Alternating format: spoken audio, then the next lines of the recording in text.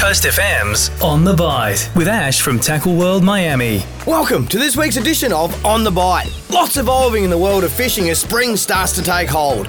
King George whiting are biting well, not just in the sheltered waterways of our estuary system, but the larger offshore models have been exceptional of late, with King George up to 60 centimetres being boated during the week. We're also seeing some fantastic jewfish boated over the last week or so, with lots of anglers catching fish in the 15 kilo plus range.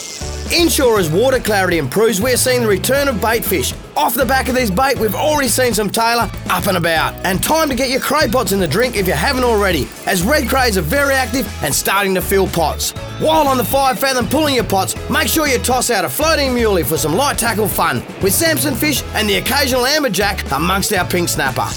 Wherever you get the chance to wet a line this weekend, as always, good luck, tight lines, and remember, every day's a good day for fishing. Thanks to Tackle World Miami. Coast FM's On The Bite.